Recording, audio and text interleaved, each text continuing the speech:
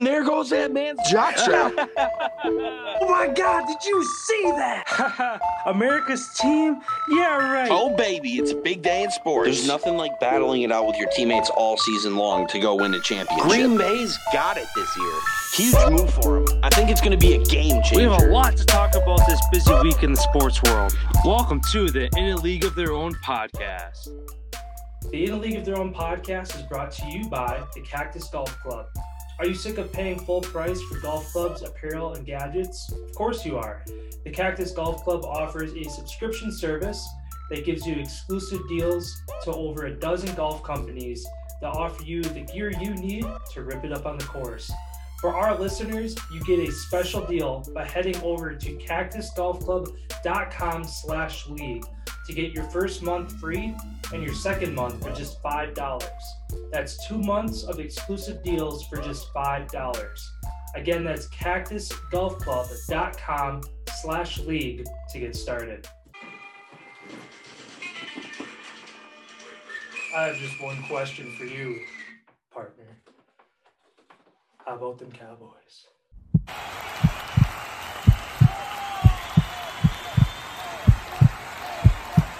Hello and happy Monday. Great weekend of football. How's it going? Oh, it's going wonderful. Obvious for reasons we'll jump into. But yeah, it's a great weekend. Last game tonight, kind of seeing who's going to be going to Tampa. Yeah. Yeah, a lot of great games. We'll be going into them in a little more detail, but of course, I had to throw some shade at the Cowboys to start. That's always fun. Kind of, I guess, starting out with kind of the Cowboys, which is kind of where my first question tailors to. Kind of with all the controversial calls that happened over this weekend with reffing, do you think it's time that we see some new faces reffing in the NFL due to, again, kind of the whole overall year and just a handful of calls this weekend that might have made a game go one way or the other?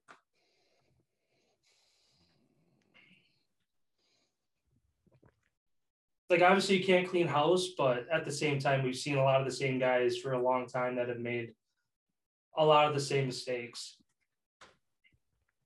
Yeah, I was just trying to think, like Hockley, he was one of the old guys who got replaced by his kid. I feel like there is a lot of young people in the league, but I still feel like the problem, it doesn't matter, I guess, at this point, who it is reffing. I just feel like the standards that the NFL has towards their officials they need to raise their game.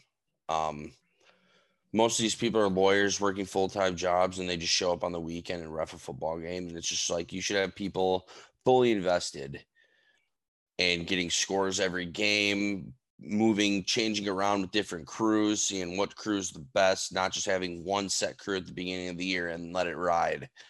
And obviously in these playoff games, we've seen multiple bad calls. Obviously the Raiders-Bengals game, that crew got dismissed. Then yesterday, Eagles-Bucks game, a lot of controversial calls there. 49ers-Cowboys games, that last play obviously kind of sums that whole thing up there. I don't know. I just feel like the NFL just needs to do a better job in general, making sure that all these people that are out on the field know what they're doing to the best of their ability and aren't just there to collect a paycheck. Because, like, one thing that I didn't even think about on that last play of the Cowboys game, it's like, if you watch the play back, the ref who's supposed to be coming for the ball to touch the ball was walking for like 3 seconds instead of full sprinting, running to the ball, making sure that, hey, this could come down to the last play, and it's my job to make sure who would have, could have, should have, would have, to those questions. But like I said, I just feel like no matter who the faces are, the NFL needs to set their standard higher as far as who they're allowing to officiate these games. Yeah, I agree. And kind of another thing with that last play, yeah, there's going to be a lot of controversy behind it. Who to point the finger at? Is the refs? Is the play calling? Is it the execution of the play? I feel like some of it comes down to as well of Like, obviously the refs have to have their heads on a swivel and be ready for anything that happens on a football field. I don't think there's a single person in that stadium or watching that game that was expecting a quarterback run with 14 seconds to go and no timeouts running down the middle of the field, where it kind of catches everybody off guard. Everybody's scrambling. Everybody's like, what the hell is going on? Why is he running? The refs even are like, oh shit, like the guy who set the ball now has to run 20, 30 yards down the field, whatever that play ended up being, to catch up. Like, I mean, there's a lot of things with that. Obviously, the ref like should have been maybe a second or two faster, but also don't call a run play with 14 seconds left, and also don't hand the ball to your center. The center doesn't place the ball; the ref does. You play in the league for how many years? You should know that the ref has to set the ball before every play. And I know we were talking yesterday about it, where I wonder if it was a pass play and if Dak like decided to run. From the press conferences, Dak and McCarthy both said it was a designed run play, and they both stuck by the decision to do it. Obviously, hindsight's 2020. If they were able to get that ball that spiked with a second on the clock, like you said, coulda, shoulda, woulda, but nonetheless, you roll the dice and it doesn't work out in your favor. Yeah, I also believe that in that press conference, they said they have ran that play in practice all week, and 12 seconds was their magic number. Because the commentators themselves, normally it's like it takes about 11 seconds. But they did it to where it's 12 on a design to run like that play at the end of the game to get on the ball. And there's 14 seconds. Like, that's just,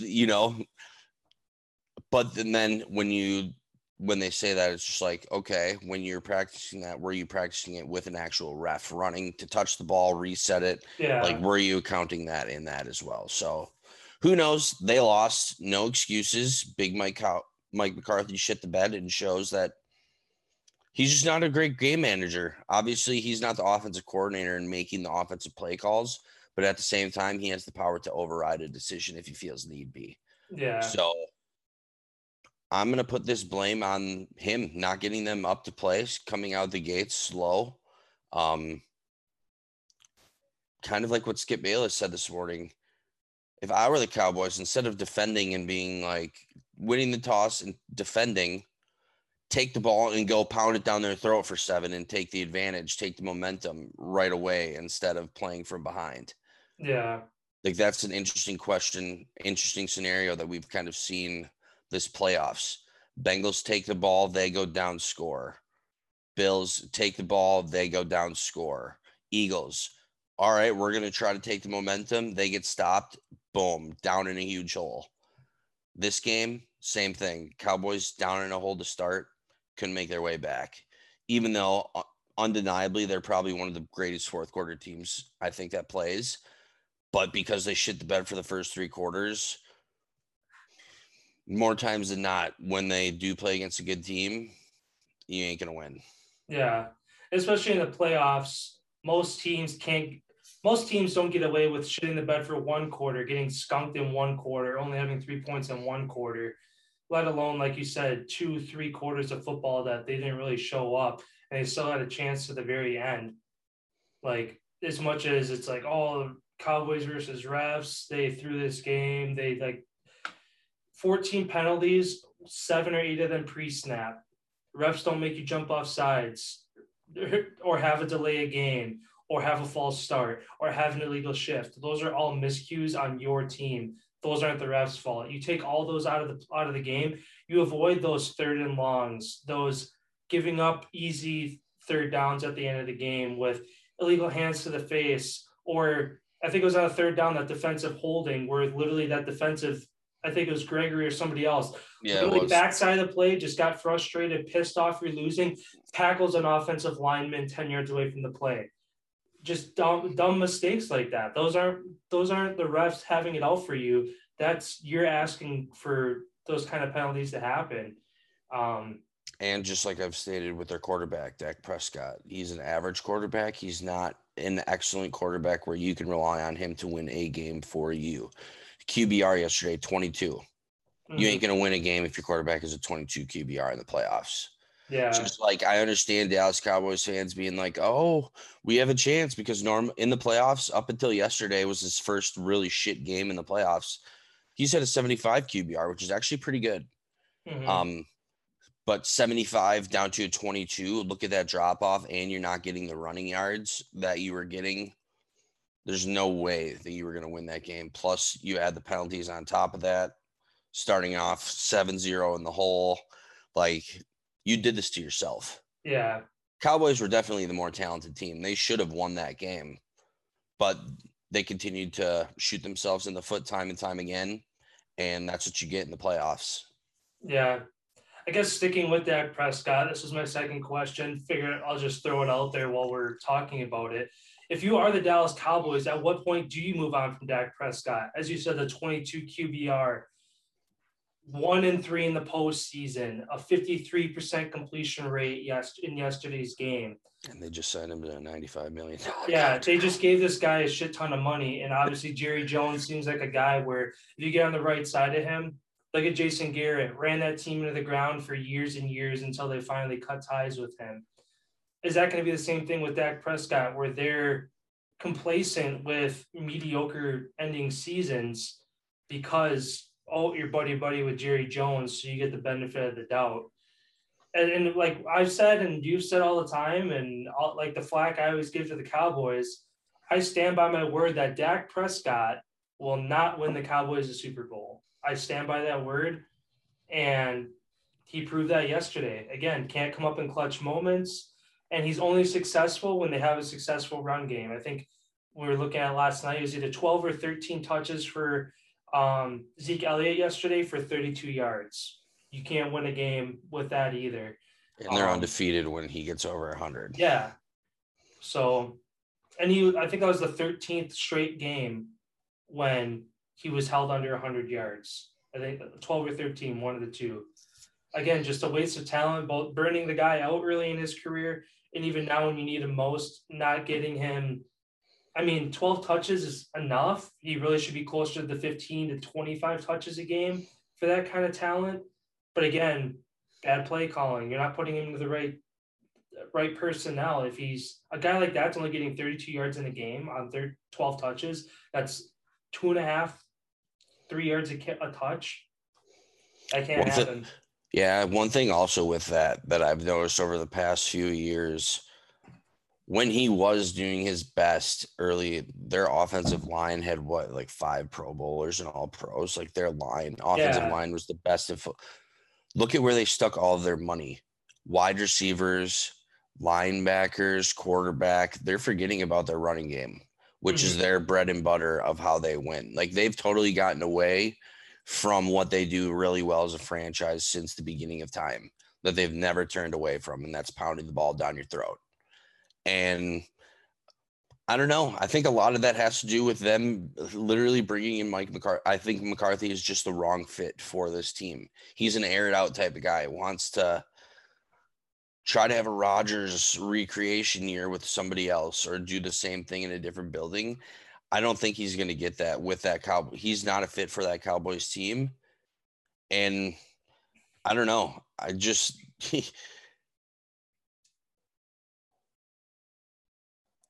he just seems more he's there just to be there instead of like just to get his face back into the NFL type of thing, that he can stay around for forever than be a full-time head coach. And then, Dak Prescott. I think they could win a Super Bowl if obviously McCarthy's got to go.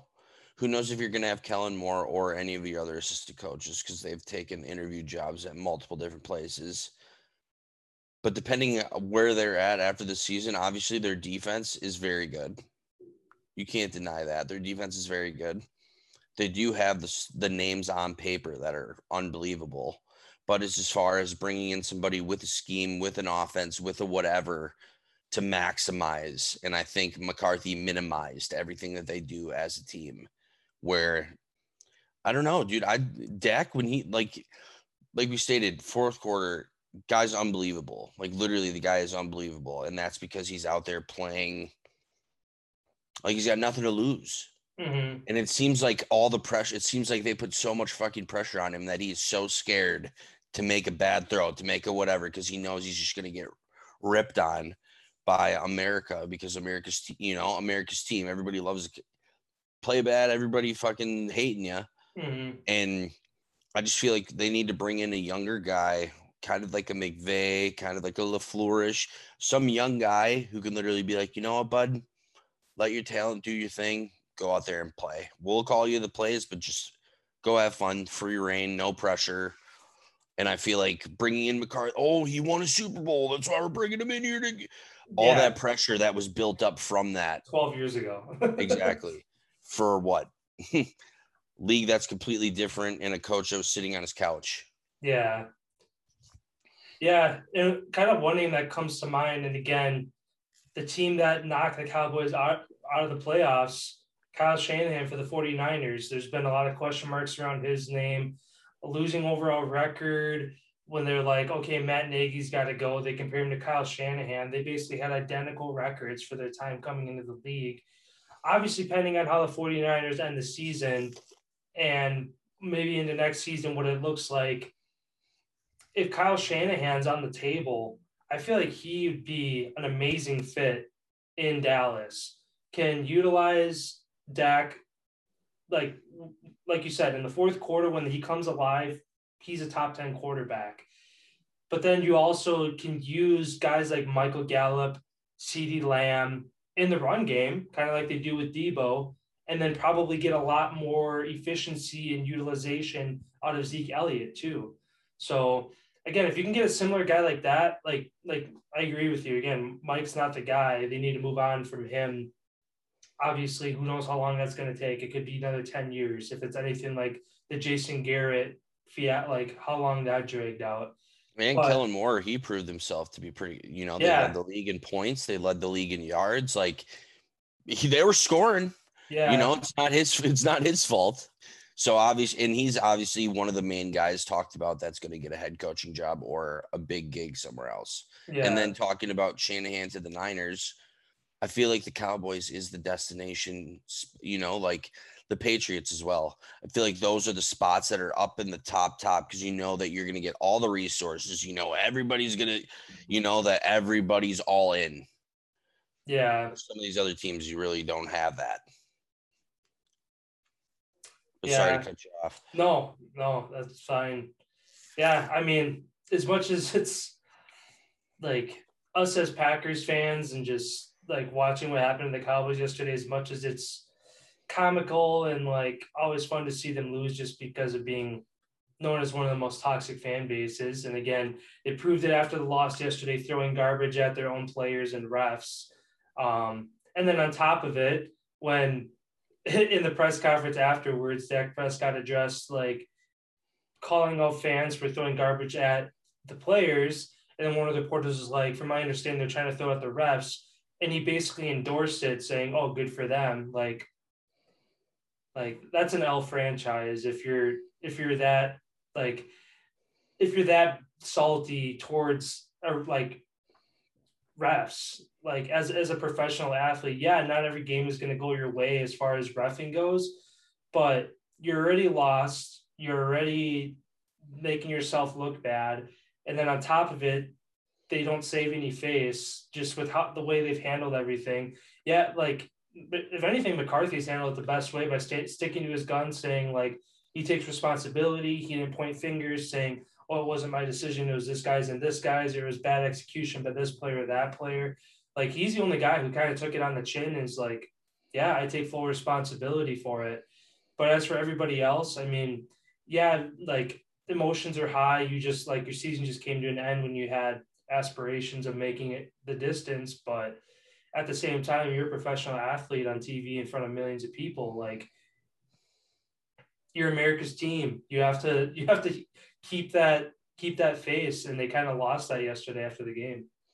Yeah, especially when a controversial moment like that happens. Obviously, your emotions get into it, and you don't think rationally. You're just upset. Yeah, and that's when you need a head coach like McCarthy did, and be like, no, that was on me. Obviously, he's the head coach. He gets all the credit and all the blame. one way or the other. And I don't know, kind of like something that Rodgers, some of these top quarterbacks, Brady, you can't get upset and you can't let your emotions fluctuate over something you have literally no control over. Yeah.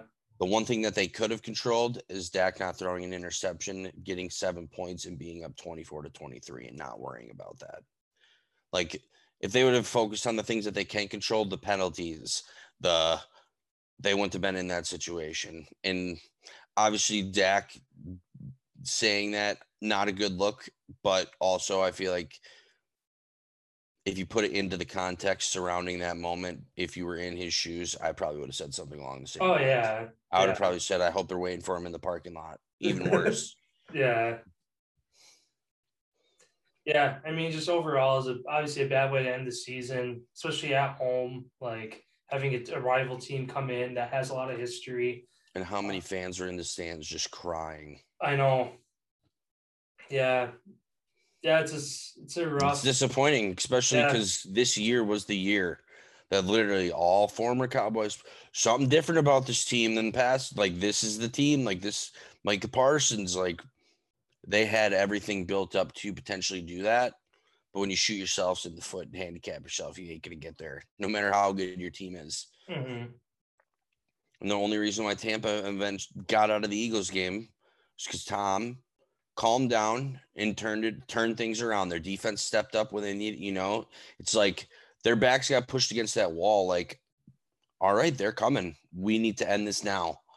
And the Cowboys, too lax. Like I said, I feel like it's all coaching. It's all their personnel. They're too lackadaisical and they're not focused enough. Mm-hmm. Like, it just seems like they're not focused enough. Guys out on the field look like early in the game, Dak throwing the ball, receivers running like the wrong route, stopping, slowing up. And it's just like, that's practice. That's practice issues right there. Not going 100%, not wanting it to be perfect. Mm-hmm. And that's football, every professional sport, because obviously all the athletes are pretty much close as far as skill and all that stuff across the board. That's why they're professional athletes. So the minute details are the hugest difference when everybody is that equal. Yeah, man, everybody that steps on the field in any sport, they're all good athletes. There's just some that are great and there's some that are legendary, but everybody's good. I mean, you're at the highest level. And what separates that difference is the details. Yeah, exactly. The minor mistakes. Yeah. And jumping into my questions here, after last night's rout, 42-21, Chiefs over the Steelers, do you think that was the last we see of Big Ben in the NFL? Whether that's coaching, helping out, playing, like, do you think this was the end? I mean, it'd be cool to see him have some kind of foot in the door, kind of like a Eli Manning is with the Giants as far as his fan interaction kind of thing. Like, he's the face of the Steelers. When you think of the Pittsburgh Steelers, you think Terry Bradshaw, Bust, Ben. And those are like gunpoint. Name 3 Steelers right now. Those are like the first 3 that come to my head. I think of Troy Polamalu. Yeah, him too. Yeah, he's a face of the Steelers. Like this, like as much as it sucks for the season to end that way. I mean, it was kind of already looking that way. Their defense came up huge to start the game, gave him a bunch of momentum with that strip sack by T.J. Watt.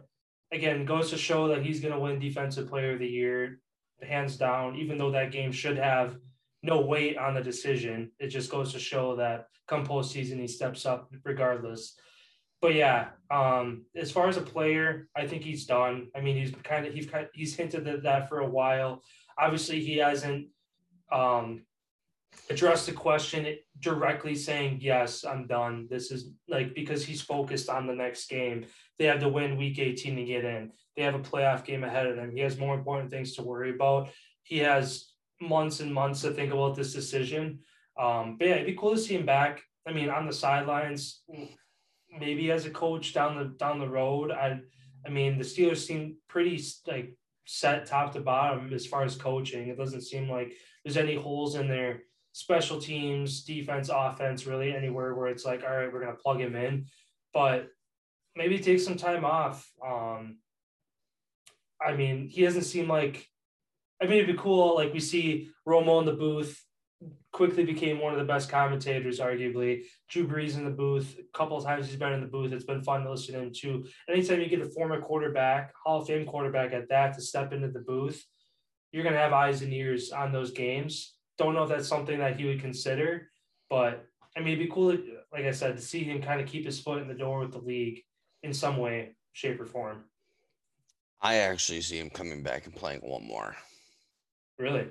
Yeah, I feel like he ended on a great dude. Like he was balling last night. He was playing very well. Looked like some of the old young Big Ben Roethlisberger that we moving around, shedding sacks, staying alive, and still making a fucking play. Like I don't know. I just feel like with the Steelers, like he comes back with the Steelers. You think? I do. I really do. I think next year will be. I think next year's going to be it for him. I feel like he's going to give it one more ride. Look at their team that they have. How young their wide receivers are. Like one more year with Najee, one more year with that defense to get a little better. You add a couple pieces here and there, you're right there again. Like you're right there again, playoff bound, chance for a Super Bowl. And he went 29 for 44, 215, 2 touchdowns, no picks. Like he played great. Mm-hmm. The part that fell apart for the Steelers team was they don't have the explosive plays that the Chiefs do. Mm-hmm. Like if you look at time of possession was dead even, 30-30. Where the Steelers got killed was third downs. They let up 8 for 12. And if you can't get off the field against that team who has that many weapons, like early in the game was when they needed to go score, because they could have been up 21-0, kind of like the Chiefs were to them in the second quarter. Yeah. And that was the game right there. Mm-hmm. And just kind of like Ben, I think we're going to lose by like 20 points, 21. Like he was dead right about what he was feeling as far as going into the game. And I feel like because he was kind of joking and just all goofy with the media, I feel like he was setting it up for one more. I feel like all this is being set up for one more ride, I feel like. But if it is the end of his career, hell of a career, he's going to be a Hall of Famer, no doubt. Obviously, I think he's the greatest Steelers quarterback of all time. Yeah, I mean, hell of a career, dude. Yeah. Yeah, I mean, kind of like the points you brought up and thinking about it too, just with kind of how he handled the question towards the end of the season. Hinted at it, kind of has that joking with the media, gives them stuff to kind of circulate around and get clicks and feed upon for people like us to talk about. I feel like it makes sense for a guy of his caliber to, going into the season, this is my last season, instead of, is it or isn't it? This is. That way, cut and clear. This is my last game at home, overall in the playoffs, whatever it turns out to be. Yeah, I mean, it'd be cool to see him come back. Obviously, as long as he plays at a high level. 2 years ago, it's like, oh, this guy should have retired. This year, he kind of put that to bed. And he's like, I still got it. There's a couple throws last night. I know there's a couple breaking routes to where he sailed the ball over a guy's head a couple times, where you can kind of see the age is catching up to him a little bit, but he still zings it in. Like you said, he still knocks dudes off of him, rolls out, has a little bit of mobility left in him, and zings the ball in when he needs to. Yeah, obviously he's a fan of the game. It'd be cool to see him come back, but like I said, I don't know. But like you said as well, they're only a couple pieces away, a fully healthy team, from getting right back there, if not making a deep push on the AFC side. But also look at the AFC North. The Ravens come back again, questionable with their quarterback position, but they're still a solid team. Bengals have proven. Who knows how far they go? Browns, a decent quarterback away. That's going to be a tough division. That might be the best division in football. Yeah. Depending what happens in the NFC West, again, with Russ and Jimmy G. If those two spots become vacant, if you can't replace those two spots with equal or better quarterbacks, NFC West all of a sudden becomes lopsided with the Cardinals and the Rams on the top. Or the Cardinals and the Cardinals and the Rams. But yeah, I mean, I'm sure that's gonna have a lot to do with it too. I'm sure he's gonna have his eyes on what Schefter's reporting on the other three teams in the division as to shit, they added this guy to their team, they added this guy to their team, and he's like, my bones ache a little more than they used to. Like, do I want to put myself through that for one more year? That's the thing too. You run off into the sunset. The dude has a lot of respect. You come back for one more year. Is it worth it to bang up your body for one more year, end on a really bad note? You get there's a couple of years down the stretch here that he's had injuries that have put him out for lengthy parts of the season. Does he want to end on a week 3, week 4 game that puts him out the rest of the year with a banged up elbow or a torn bicep, whatever some of those injuries he had, to where it's like, shit, we watched him play his last game and it was very anticlimactic because he got hurt. I'm sure he doesn't want to go out that way either. So I just look at his body from 2 years ago to coming into this year, how much weight he's lost, how much better he's looked physically, healthier.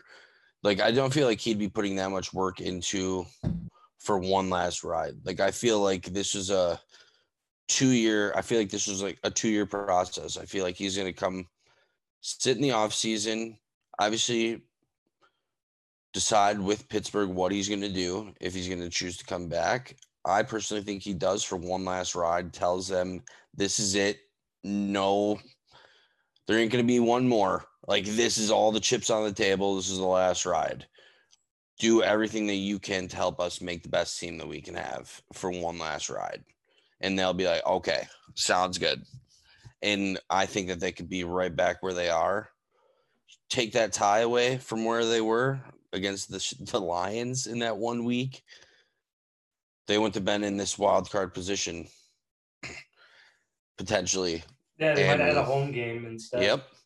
And that's what I mean. I feel like they were a couple pieces. Look at how banged up their team was with COVID. They lose Juju. Like, their team is banged up all season long, gimping along, and they still end up making it. I don't think he quits on how hard it.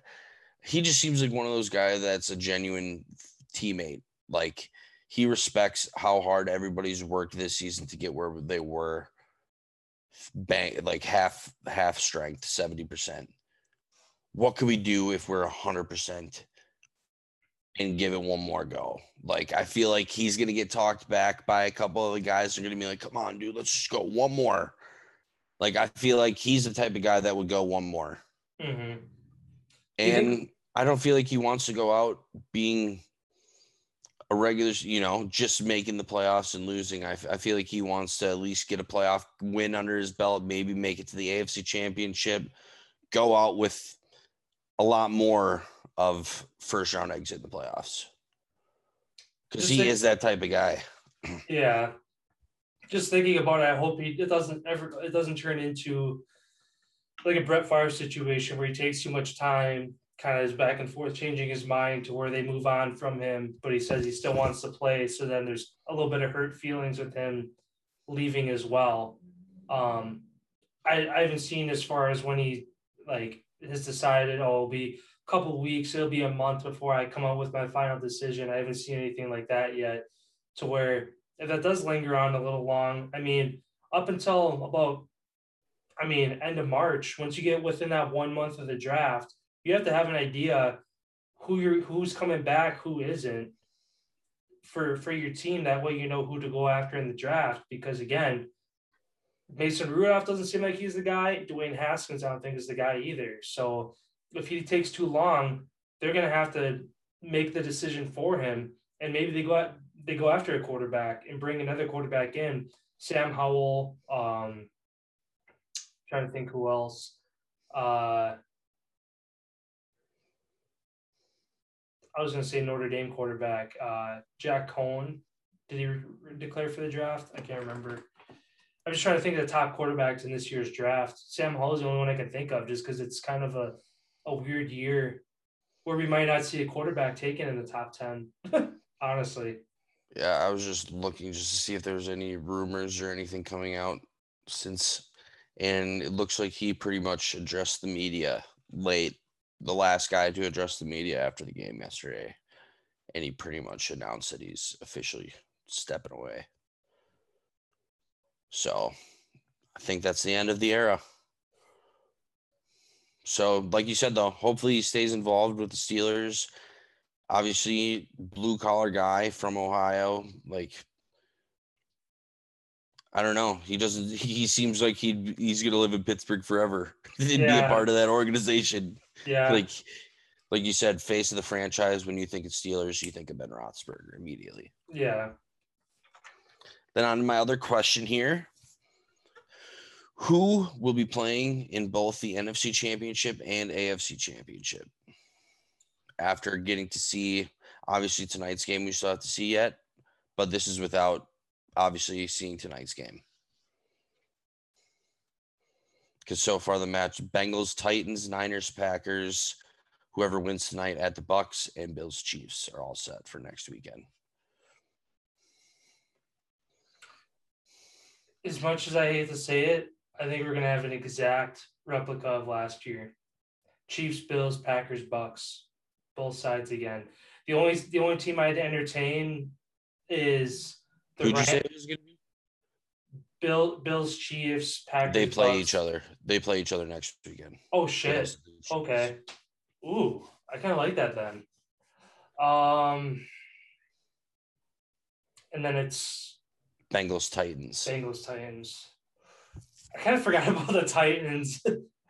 Honestly, yeah, they've been sitting there and nobody's talking about that. Everybody's the Chiefs look good. Bengals look good. They got their first win in 31 years. Titans are like, all right, yeah, keep talking your talk. We'll just sit here and get healthy. Oh, quick little thing on the Bengals. The first ever text message was sent saying that the Bengals won a playoff game. Mm-hmm. So that was pretty cool. Yeah.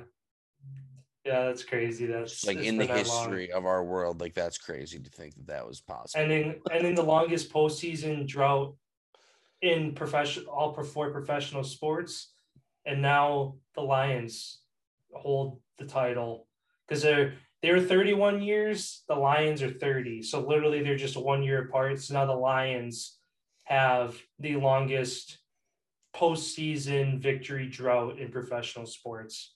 So, yeah, cool to see them end it. I was just checking. It's actually the Sacramento Kings, 14 years.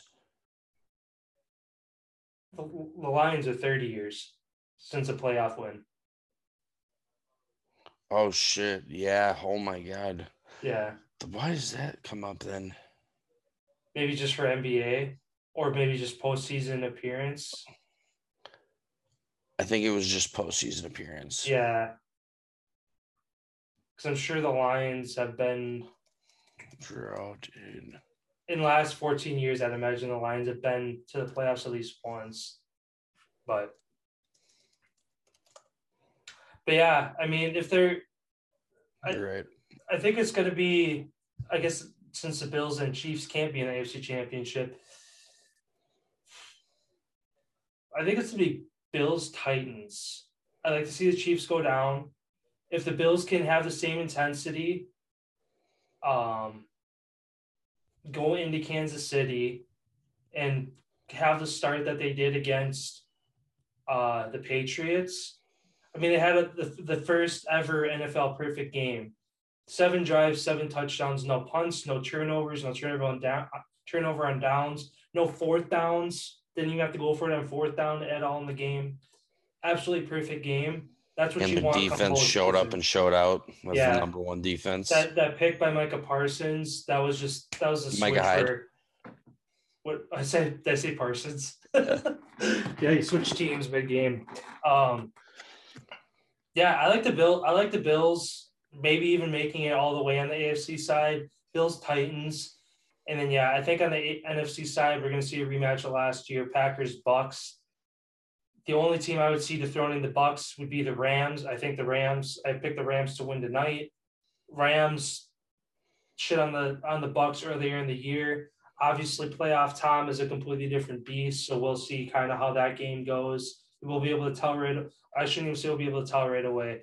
Rams come out hot, doesn't matter. If Tom has that face, you know it, you're in for it. If Tom gets out to a hot start, I don't think that defense has enough pieces and power to hang in there. And Stafford, again, when the pressure's too high, interceptions and pick sixes and bad throws. So, but yeah, I'll say Bills, Titans, Packers, Bucks.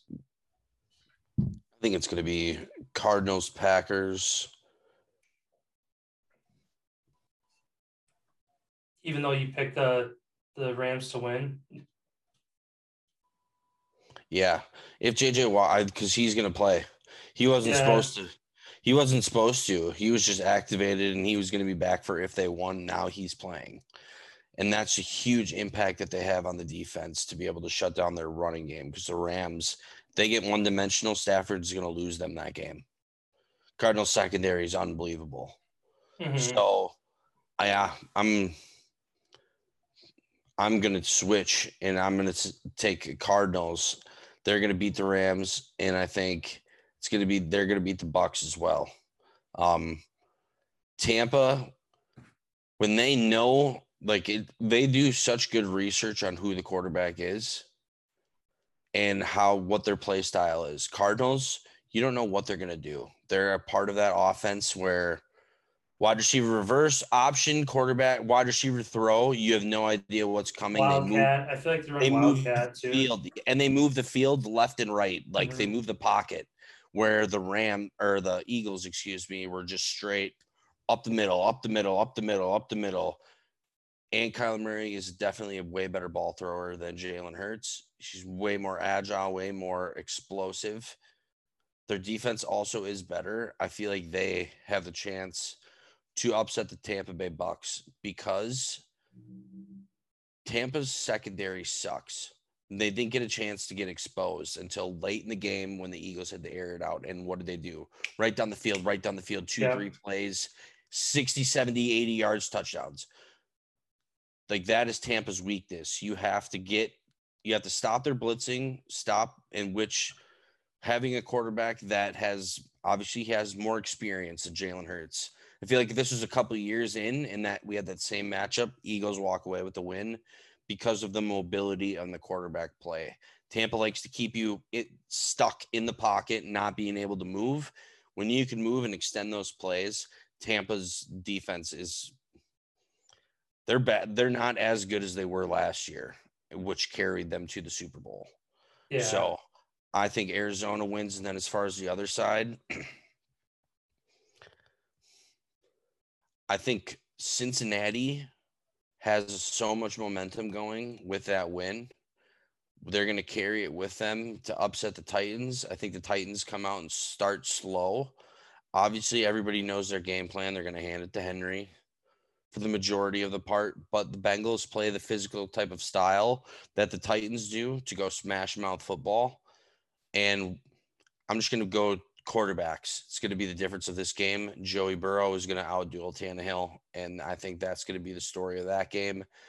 Other side, I'm going to agree with you. I think Josh Allen and the Bills end up upsetting the Chiefs just due to quarterbacks pretty much even, offenses, I guess, pretty much even, where the difference is in that defense special teams game. Chiefs have advantage special teams, but Bills have the advantage in the defense. When you can rush 3 and 4 and get after the quarterback like they do consistently, you're tough to beat. Bills, Bengals, Cardinals, Packers. Yeah, I mean, I almost like yours better just because it's new faces, you know what I mean? I mean, the Titans are a new face too, just because I can't remember the last time they made it to an AFC championship. They go wild card divisional round every couple of years. I think it was a couple of years ago that they lost to the Chiefs, I think, in the AFC championship. Or was it the Patriots? Because wasn't that Brady's last throw as a Patriot was a pick six? You're right. Yeah. That was because they beat the Titans in the divisional. Years ago. Yeah.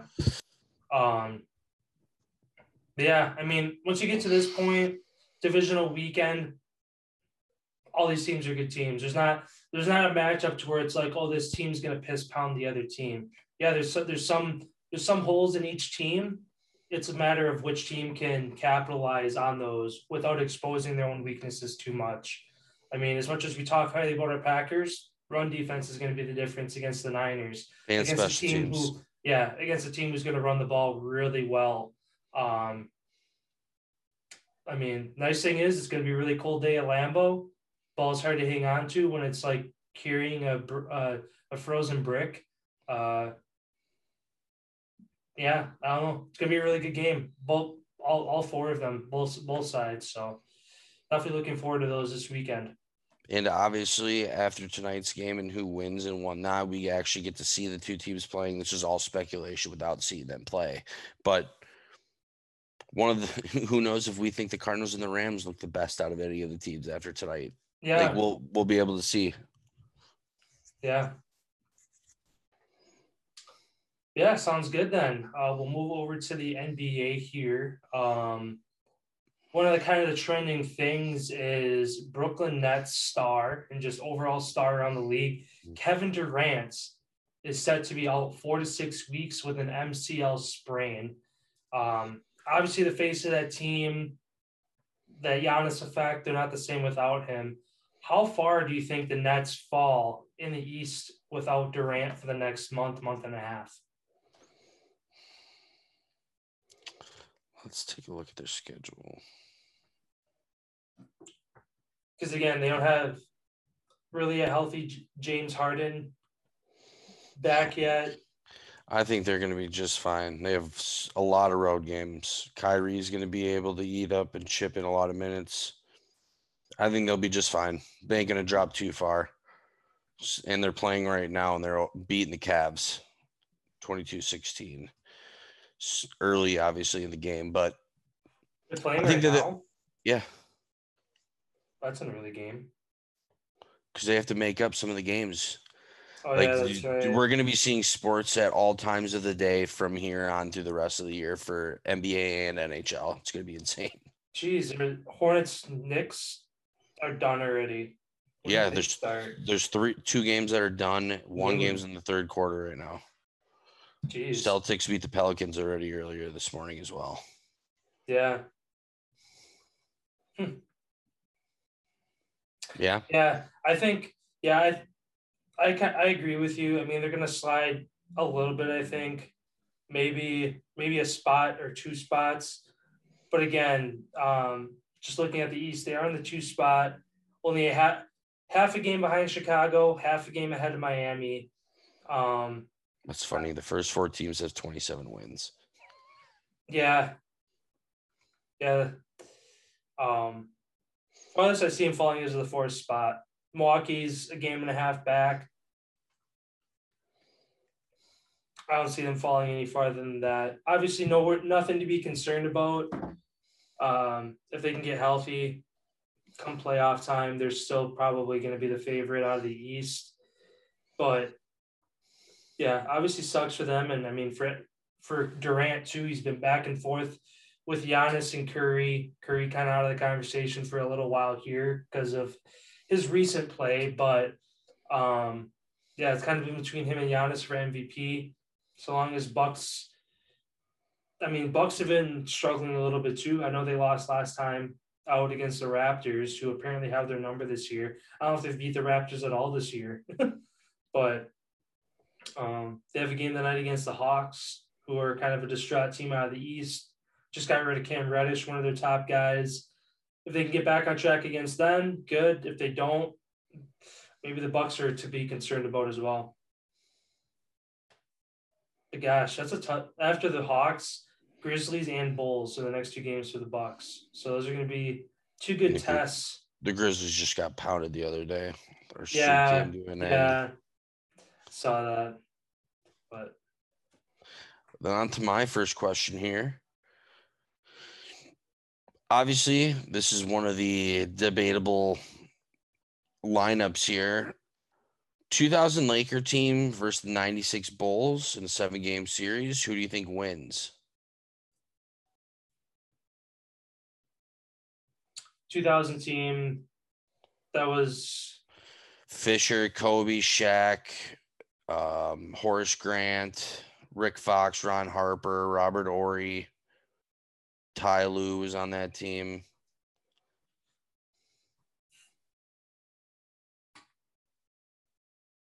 I'm going to give the edge to that 2000 Lakers team just because of the size and physicality of Shaq. Who on that 96 Bulls team goes toe-to-toe with Shaq and is able to give him a run for his money? Nobody. Who goes on a run? Who could do that ever in the history? Yeah. No one. I mean, Kobe and MJ are in the same conversation as far as two of the greatest players to ever step on the court. Obviously, MJ is most people put MJ ahead, but also if somebody makes a case for Kobe, I'm not going to look at them and say you're crazy either. So, I mean, those two are in the same breath as far as great at basketball greats. But yeah, and then when it comes down to in the paint, the physicality, that Bulls team just doesn't. I mean, Dennis Rodman known for his rebounding is the only guy I could see kind of, but put Dennis Rodman next to Shaq and you're like, yeah, no shot. So, yeah, I mean, it'd be a really good matchup to see, but yeah, I got to give the edge to that Lakers team.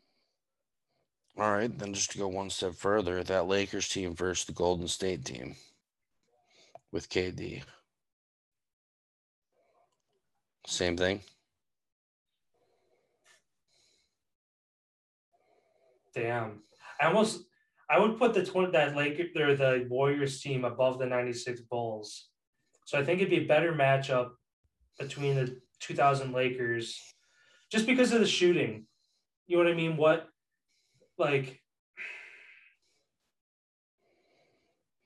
And if you really want to talk about like a shooting matchup, that'd be the Celtics team with KG, Paul Pierce, Ray Allen, Rondo versus the Golden State team. That would be the ultimate shooting match. Yeah, that'd be a freaking 140, 150 game for every NBA final.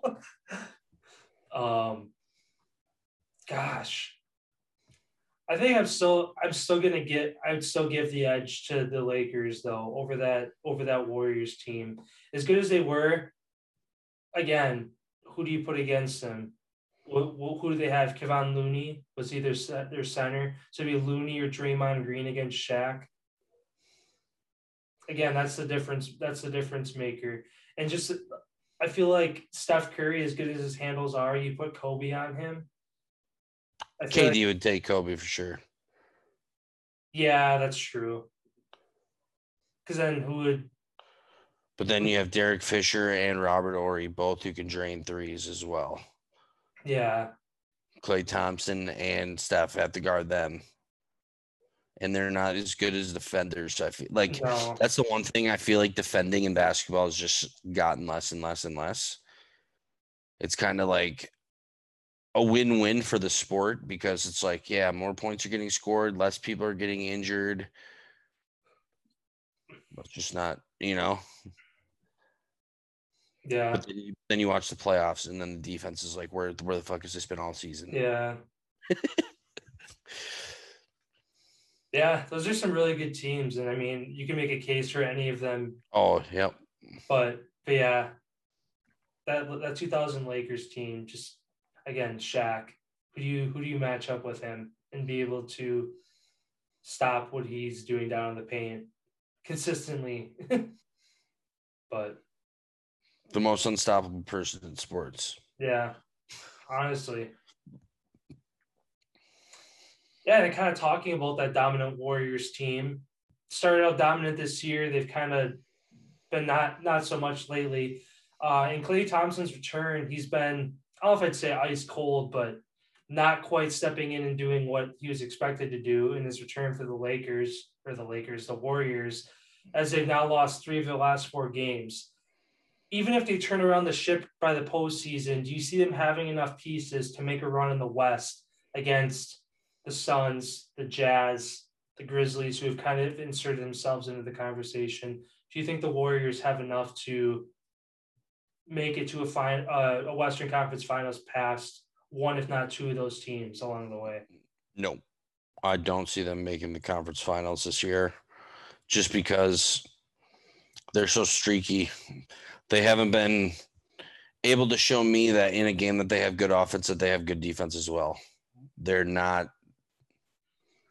I don't know. They just seem like the most dysfunctional team, but don't get me wrong. They could win a game, 2 games in the series by outshooting you 130 to fucking 80. Like they could do that to you, but also at the same time, they could also get blown out 120 to 80 and be like, what? Yeah. I feel like they just seem like the most incomplete team. And with trying to get Clay now back into the mix with his touches, you have a lot of younger guys who can contribute, who now their minutes are cut. I don't know. I feel like this is the start of a dysfunctional time for the Golden State Warriors. Yeah, I agree with you. I mean, no doubt can be a playoff team.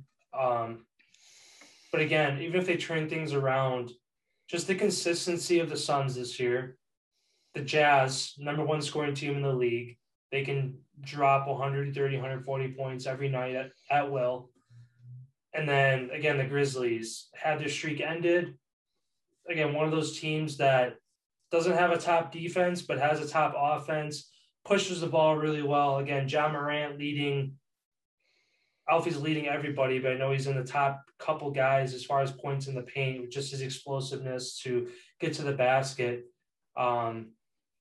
Yeah, a perfect word to describe the Warriors right now, dysfunctional as far as the guys they have out. Again, Draymond Green, I think still a week or 2 out with his calf injury before he's back. Clay's been cold. It's been out. Yeah, Curry. And like you said, some of the key guys like Jordan Poole, Peyton, Kuminga, some of these guys off the bench who were giving a lot of good looks and giving a lot of production with when Clay was out. They're getting some of their minutes cut back. So, yeah, I mean, a lot of time to turn the season around, but, yeah, I don't see them making a Western Conference Finals either. And then my second question here, I'm changing it on you. Lakers, after their big surge that they had to get back in up the ranks, I think they were highest 5th spot. Now on a 3-game losing streak in their last game, getting blown up by 40 points against the Nuggets. Do you see this team, like I said, making it? I know we've talked about this before, but then they kind of, all the noise went quiet when they started winning. But now that they're losing again, do you feel like they make a move here? Do you feel like this Lakers team just gets way too much praise because obviously they have LeBron on it? Do you think they find themselves out of the playoffs? I think they find themselves in the play-in tournament, but barely sneak in as the last seed or lose in the play-in tournament. Just with their inconsistency. Again, like you mentioned, losing to the Nuggets last time out, the Nuggets are not a high-scoring team. They're a top defensive team. The way that they win basketball games is by having gritty, high 90s, low 100s games and trying to just grit it out in the end. They hold the Lakers to 96, which is expected. Good defensive team. They put up 133. Again, the Lakers, the only way that they've been able to really stick with teams is by going tat for tat in these shootout games to the end and hoping that LeBron can catch fire and drop 10, 15 points in the 4th quarter to win them a game. And like you said, going back to their streak, they put up 119 points, 119 points. Good? No. They lose because they give up 127. 116 points again against the Kings? Nope, not enough. They give up 125. Like they think they're 24th or no, 26th or 27th in the league defensively, giving up points. And again, after a week or 2 ago, they had their lowest turnover game. I think they had 5 turnovers, which was the lowest in two and a half years, right back to 10, 15 turnovers a game again. It was very short-lived. And again, the longevity of LeBron, it's going to get tested once they face some really good teams down the stretch here. And again, tonight, hosting the Jazz, top scoring team in the league. Jazz on the road at the Lakers, 4.5-point favorites. Honestly, I think they should be favored more than that, and I think that the Jazz could win by more than that. Below them, I don't think the Lakers I'm not too worried about the Kings, Portland, Spurs moving up and knocking the Lakers out of the play-in. I think they stay in that 7 to 10 range in the play-in. But again, playing against a team like the Clippers, like Minnesota, two good defensive teams, I think that one of those teams knocked them out of the play-in. I think that they go as far as missing the playoffs entirely. Yeah, or getting knocked out in that play-in tournament the first game, just because of what you said. Every game that they've won has been overtime, last-second shot, 1 point, 4 points. Every game that they've lost, they're getting fucking blown out by 20, 15, 30 points. Like, it's embarrassing. Yeah. It's literally, before you even brought that up, I was just scrolling through their scores, and I was literally thought that to myself. I was just like, every time I see their name, they're winning by 2 points, 1 point, 5 points, 10 points. Every time that they're losing by 33, 15, 25, 40. Like, when they get beat, they get whooped. And, yeah, they're going to be running the gauntlet here pretty shortly here. Yeah. And just looking at their record, they're only two more losses away and a couple Trailblazers wins. Granted, the Trailblazers have games in hand as well. They're a couple losses away from being 10th, if not 11th, because the Kings, I think that they beat them 4 times this year already. Yeah. Kings have played them well. And thinking about the Trailblazers, too, is kind of they started off really well. I think they were 10-0 or 11-0 at home to start the year, looking really good, and they just kind of falling off the cliff. Injuries, big part of it. They're going to eventually get McCollum and Lillard back.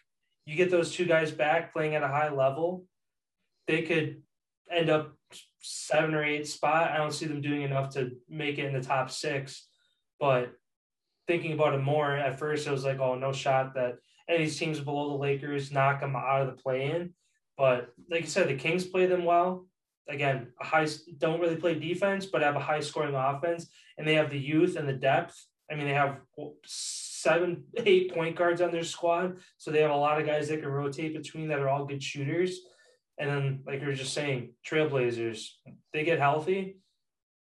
Again, they're a good team at home, and yeah, if I'm the Lakers, I'm worried. Yeah. Pelicans they're about to get Zion back, and they've hung around with what they've had as a team so far and losing all the pieces that they've lost in the offseason to the Bulls with Lonzo and who else left? That was Lonzo. Davis, a big piece that they got rid of a couple of years ago. Exactly. Like, for that team, they're still in the thick of it right now. Easily enough games left to make the playoffs and pass a couple of these teams. Clippers, when they get Kawhi back, they're about to surge. You know, like the Lakers have been playing at full strength all year long, and they find themselves at this position. All the teams around them are significantly hurt right now. Mm-hmm. And the big thing, too, with the Lakers was LeBron. A perfect 5-0 or 6-0 and playing center. Dwight Howard comes back. Howard takes the center position. He moves back to power forward. 3-game losing streak. Yeah. So it's weird how making that move, but also at the same time, I feel like in some ways it's less fatigue on LeBron if he can just roam the paint, get easy baskets, close high percentage shots. Not playing that power forward position. Oftentimes he's taking the ball up the court, taking harder shots, getting banged around more, making plays to the basket. But also, I almost wonder if you put Dwight Howard on the bench, Davis comes back, he takes that power forward position, you move LeBron back to center. If they're smart, that's what they do, because the statistics don't lie. LeBron belongs at the center position. Even though nobody can move like he can. He's 6'9", 250, and he can move. Yeah. Centers, like if you watch centers in the game, they're the ones that have the hardest time moving up and down the floor, side to side. Mm-hmm. So you get LeBron, bump. What is LeBron known for? Taking it to the paint, driving the ball to the hoop. easy on a center for points. And like you said, less contact, I feel like, on the body as far as moving through screens, moving through this, moving through that, where you just get to stay down low on the big guy. Yeah. Yeah, it'll be interesting again once Davis comes back, kind of what the moves that they make. Because like you said, they haven't been at full strength, but compared to some other teams, they've had a lot of their guys that they've needed in, with the exception of COVID, but also again, everybody's had to deal with that. They get Davis back, there's no excuses. You're at full strength. You have Westbrook, LeBron James, Anthony Davis on the court. You have no excuses. If they can't win basketball games, they're going to continue to fall down that Western Conference rankings as these other teams below them get healthier and healthier. Yeah, then moving over to the ice here. Again, kind of one of the trending teams as far as a downward trend. Talked about them a couple times in the last week or two here.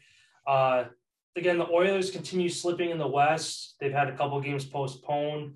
But as we talked about, I believe last episode, their last game, they lost 6-4 to the Senators, who are arguably one of the worst, if not the worst team in hockey right now. Rumors have circulated that the team may be pursuing Sharks free agent Evander Kane. Do you think this is a good move for the Oilers, or too risky of a move given his track record?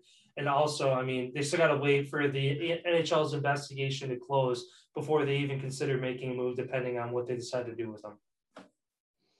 I feel like this would be a huge pickup. I'm actually surprised that the Sharks went to the lengths they did to just fucking can him.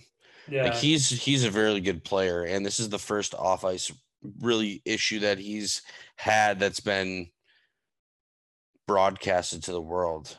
Obviously,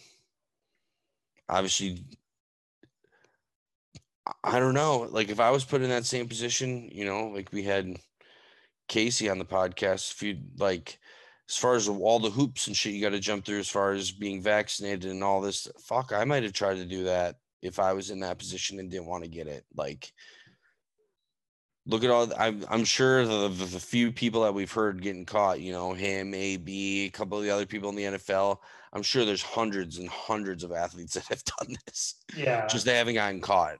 So I don't know. I feel like that could be another scoring forward brought to that lineup. I feel like it helped them definitely get along, and they're still in it. They're only they have 6 games in hand behind the Ducks, and they're only 7 points back. So they could easily boost themselves right back into the thick of it, right behind the Golden Knights, if they pick up right where, they started the season off when they returned to play. What's crazy too is Draisaitl and McDavid are both still in the top 5 for points and goals, and they haven't how many games? Yep. Which is crazy. So, yeah, I mean, obviously you don't want the shit streak to last too long because you're losing games and other teams are winning games. That's 2 points a pop that you're falling behind each game. But like you said, when you have 2 of the most dynamic goal scorers in the game, you can't completely rule them out at this point. And they don't even play until Saturday. Yeah. So they're on like it's Saturday now? Yeah, 22nd. That's their next game. Damn. Oh, I'm just kidding. Thursday. I was gonna say play the Panthers. I was gonna say I thought they played Thursday, but I wouldn't have been surprised if that got canceled or postponed, I should say.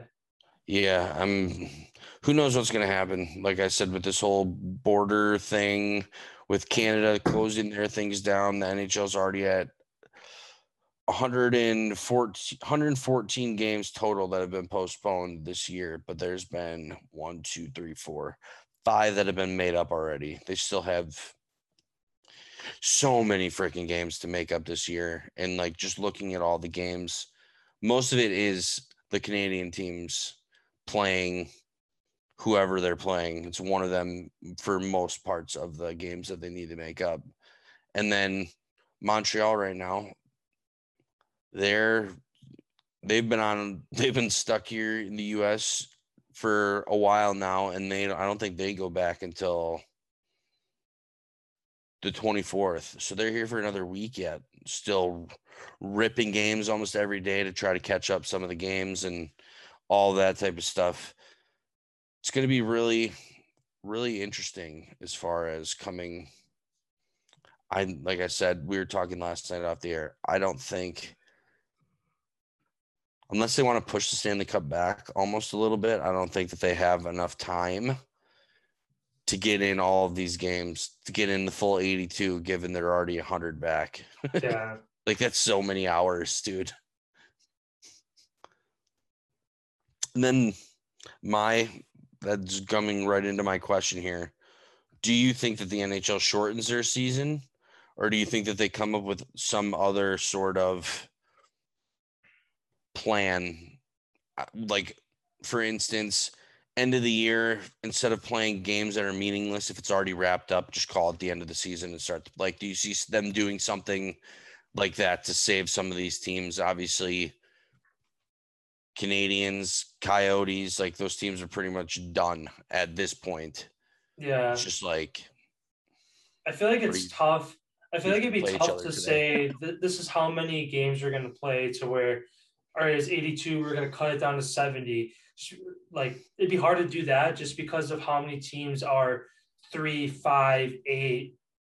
Not what's the farthest team back right now? 9 games, probably 9-10 games. To where you put a cap on a season, like a team that hasn't really missed any games. If you put a cap on the season and say 60, 70 games, whatever they decide at, that team is going to have their 60 or 70 games done. And what they sit at home and chill for 2 or 3 weeks waiting for all these other teams to catch up. So I feel like it'd be hard to do that. But Senators are 10 games behind the leader. Yeah.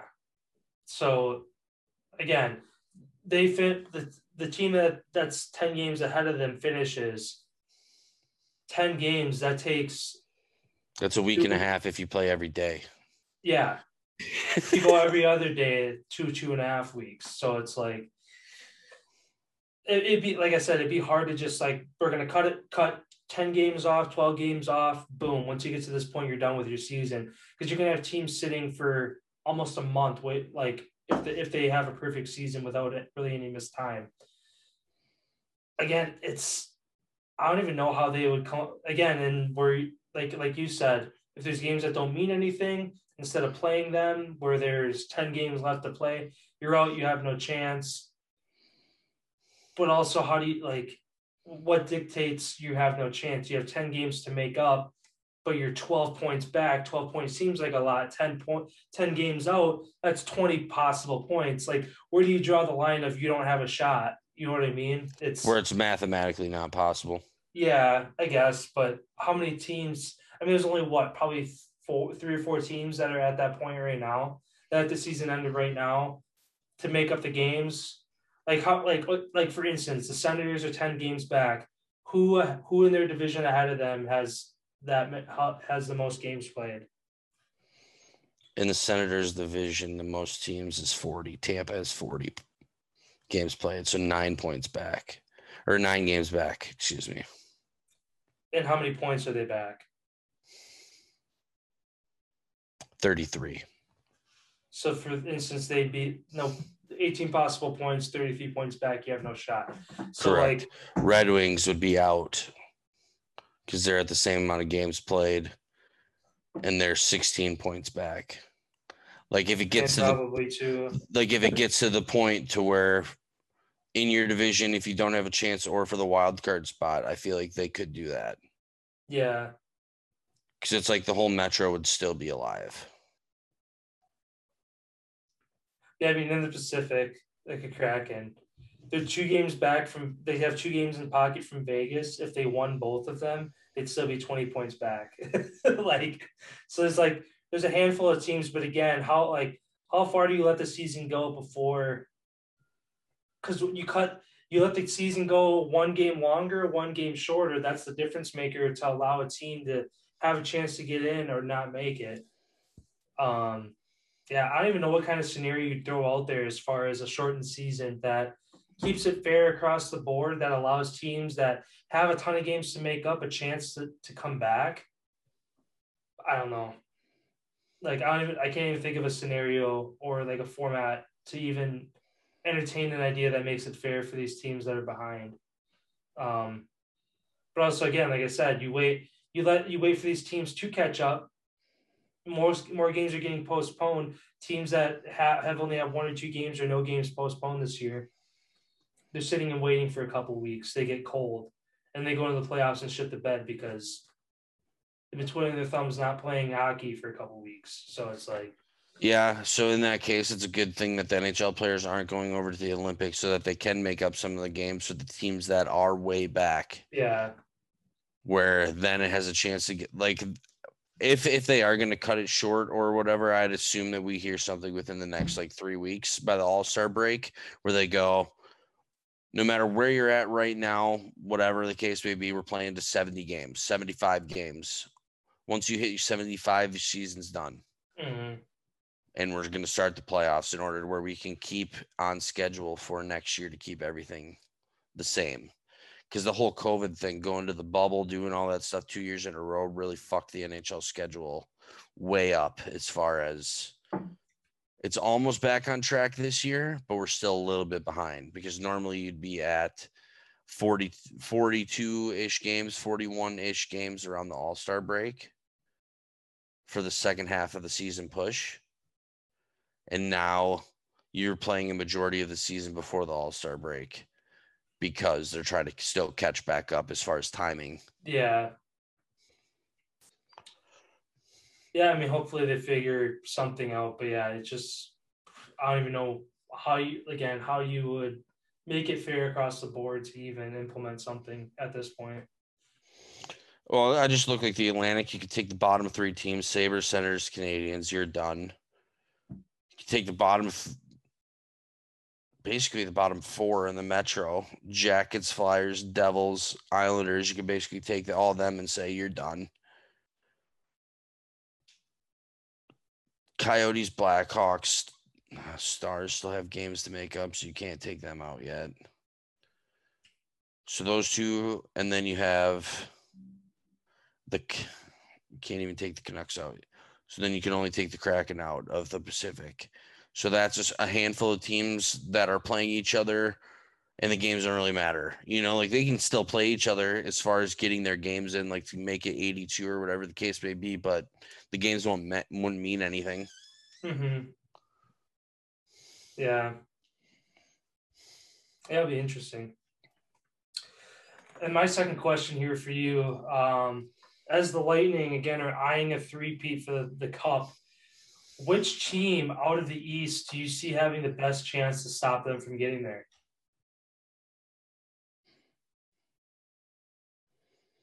I'm going to go in-state rival or the Boston Bruins.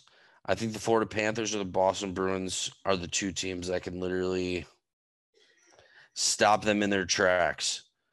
They have the speed. They have the physicality. These other teams at this point don't. Like we're starting to see some of these teams drop off a little bit as far as keeping pace with these top teams in the league. Both Florida teams keep surging. Boston, they're catching up their games. They're still surging. Yeah. Look at Colorado too. I mean, I know you're talking about in the East, but them and Tampa look like they could be meeting on a collision course. One of the Florida teams for the Stanley Cup here. And then Boston as well. Main reason, they just got Tuukka Rask back, their goalie of a long-ass time. David Krejci, they're going to be bringing him back potentially at some point. Like they're loading up their guys on their team, pulling a Tampa move. Guys off the cap. Now, I don't know. I feel like this is going to be turning into it's just insane. The top of the Atlantic is just so good. Yeah, I mean, Florida, tied for points right now with 2 games in hand, so they have a chance to kind of create some space in the East. But again, sticking to my guns as far as my prediction for a Stanley Cup final, Colorado, Carolina. Carolina has 5 games in pocket and only sit 5 points back, so they still have a ways to make up. Their goaltending, again, top 5 in the league. Anderson having a great year, allowing just over 2 goals a game, almost a 93% save percentage.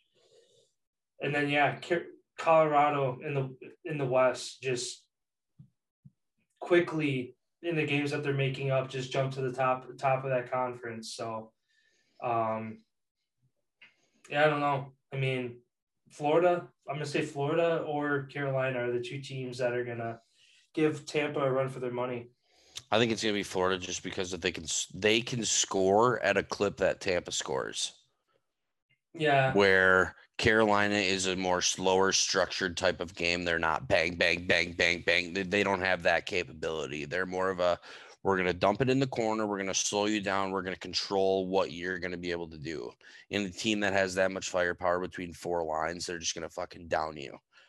And Panthers, they've outscored their opponents 21-5 in their last 3 games. 5-2, 7-1, and 9-2. They've been finding the net, and I don't see them slowing down. That's why I think that is the team. I feel like we can get a rematch of last year's playoffs where those 2 teams battle it out. Going to go 7 games again. Whoever wins that is going to be coming out of the East. I feel like those would be fun games to watch too. 7-6, 8 to, like, those could be high scoring games back and forth. Last year they were, I believe. I think some of them were 5-4, 6-5, and then I feel like Tampa blew them out 1 game. I feel like Florida blew them out 1 game, and then I feel like it was just really close. Yeah, I don't exactly remember.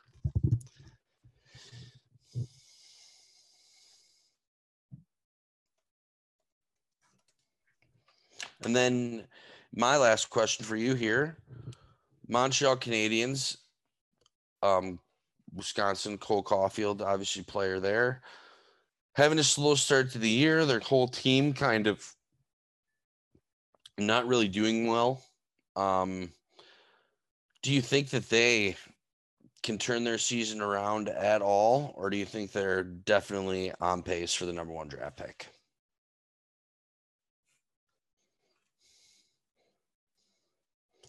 Because after today's game, we'll decide who's the worst team in the NHL. Yeah. Because they play each other. Yeah.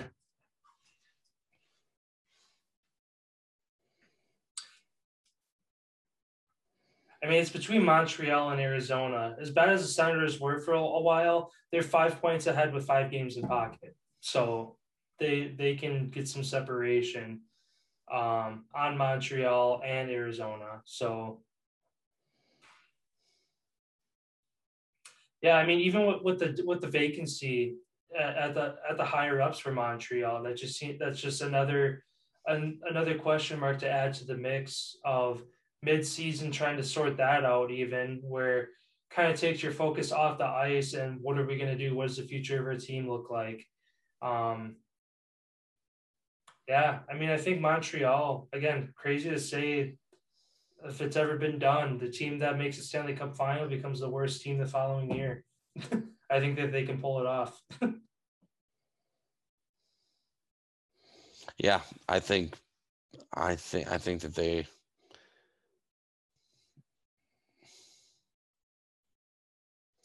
finished last, and I think they get Shane Wright. Yeah, I mean, again, a young group of guys, so where if they can get clicking, they could build a dynasty quickly, just with the couple pieces that they'd be missing. Again, Carey Price, still know what's going on with him. I know they're hoping to get him back, but there's been really no talk as to a return for him yet. I don't think him alone coming back is going to be enough to get them to where they want to be, but that's a good start. And like you said, going out and getting the first overall pick, always good at I mean, the best player coming into the draft onto your team. So yeah, I don't know. I mean, it's going to be between Montreal and Arizona. And like you said, tonight we'll kind of get an idea as to who's actually the worst team. Yeah, their game just kicked off. Sounds good then. Going over into the other category, with the Winter Olympics just a few weeks away here, in all the Olympics, both winter and summer, who would you say is the most dominant U.S. Olympic athlete of all time?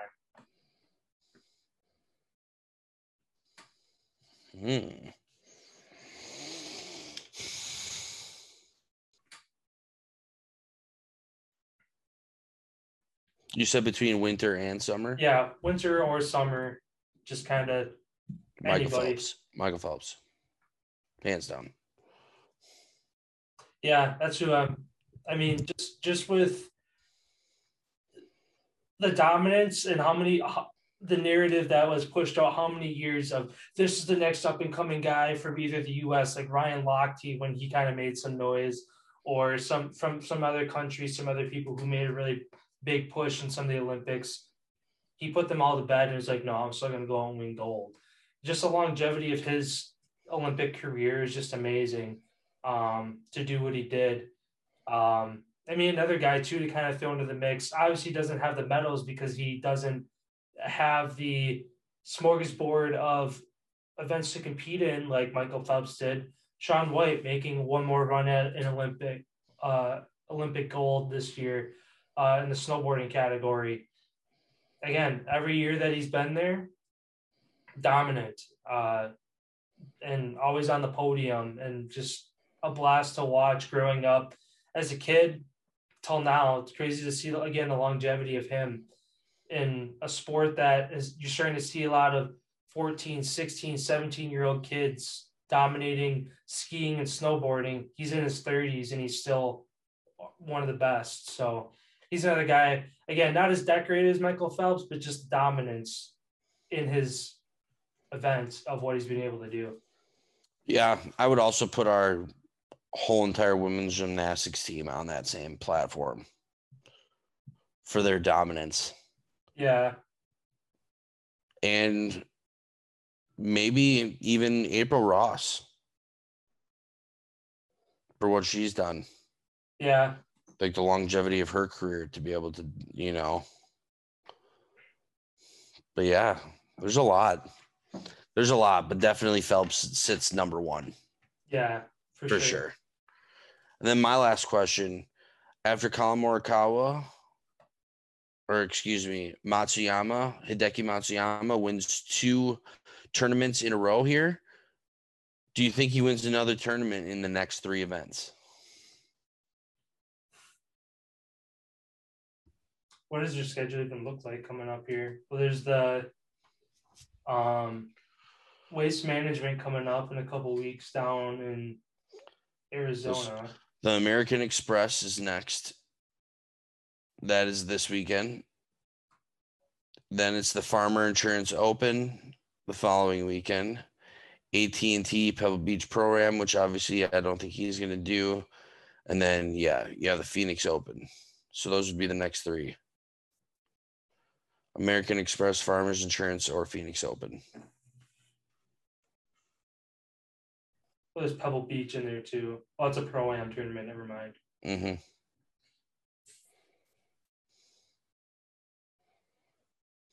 None of these, because it's showing defending champion. And I'm just trying to remember kind of these courses. I feel like he kind of starts. I'm honestly surprised he's done as well to start the year this early. I mean, all these guys are great. Like any of them can win any weekend, any given time. But Matsuyama kind of made a name for himself later in the season last year, again, winning the Masters.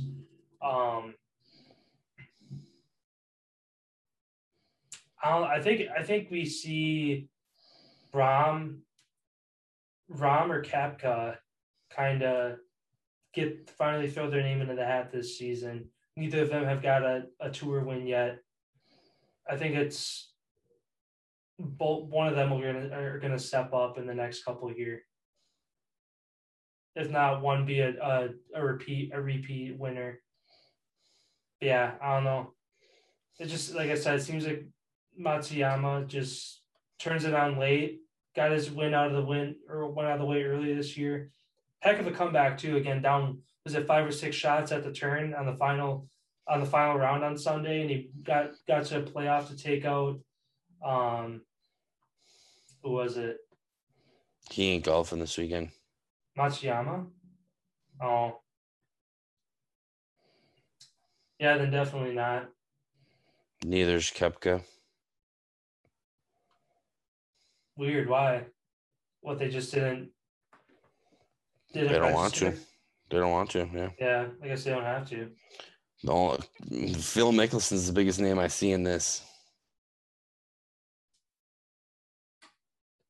I never heard it. Pete, Patrick Cantlay, Cameron Champ, they're in it.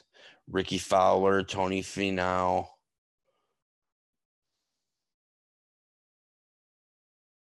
I never heard of this course either. Pete Dye Stadium course, La Quinta, California. I've never heard of this course. It's private.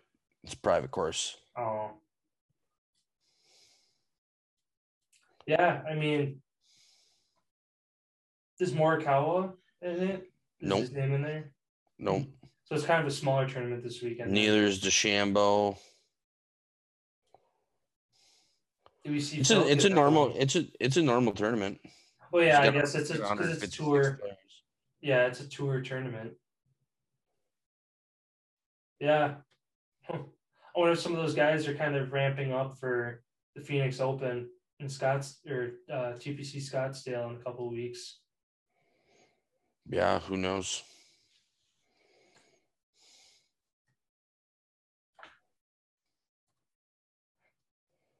Yeah. It's crazy that the season's already back. Like, it feels like it just ended. But also, the season never really ends. It never Guys stops. are It never back. stops. Yeah, it should be a good season. Again, seeing some names on here that don't really see a lot, like Taylor Gooch. That's a name. Yeah, Victor- he's second in the world right now. Or just kidding, second in this FedEx Cup. He's played every Cameron Smith, some of these names that that Gooch kid, he's played every single event so far. 8. There's been 8 events already. He's played every one. The tour average is 5. Jeez. Matsuyama's played 6. He's got 1,153 points. The next close, obviously, Gooch is behind him with 930, but he's got 2 more events played. Yeah, there's 500 points up for grabs in every tournament. So to have 1,100 already, it's pretty good. He's got 3 top 10s out of his 6 starts and 2 wins. Gooch also 3 top 10s out of 8 events. Maybe he's a name we kind of see at the end of the season. I know we were kind of talking. I was leaning towards Morikawa as far as being a tour champion this year, and you were talking Brooks, right? That was who you were kind of rolling with. Yep. I mean, it's cool to see some of these other guys. I mean, Morikawa, again, younger guy, like making a name for himself, but Matsuyama put his name on the map with that Masters win. And since then, nobody's really talked about him until now. Again, having a good start to the year. Yeah, this guy turned pro in 2014, Taylor Gooch. He's 30 years old, golfed at Oklahoma State. He's played 106 total events, made 70 cuts, made just under 8 mil. So far this year, he's second in the rankings, 3 top 10 finishes. He's made 2.5 this year already so far of his career earnings. Unreal. So up until this year, hasn't been doing the best. Because 2014, dude, that's 8 years of golfing. Yeah. And making $4 million over 8 years. Plus, you got to pay for all your travel and all your whatever, dude. Like, you're not making a lot. But if you're already up to 2.5, you made a third of your career earnings through 8 matches already this year. Good year for Gooch. Yeah.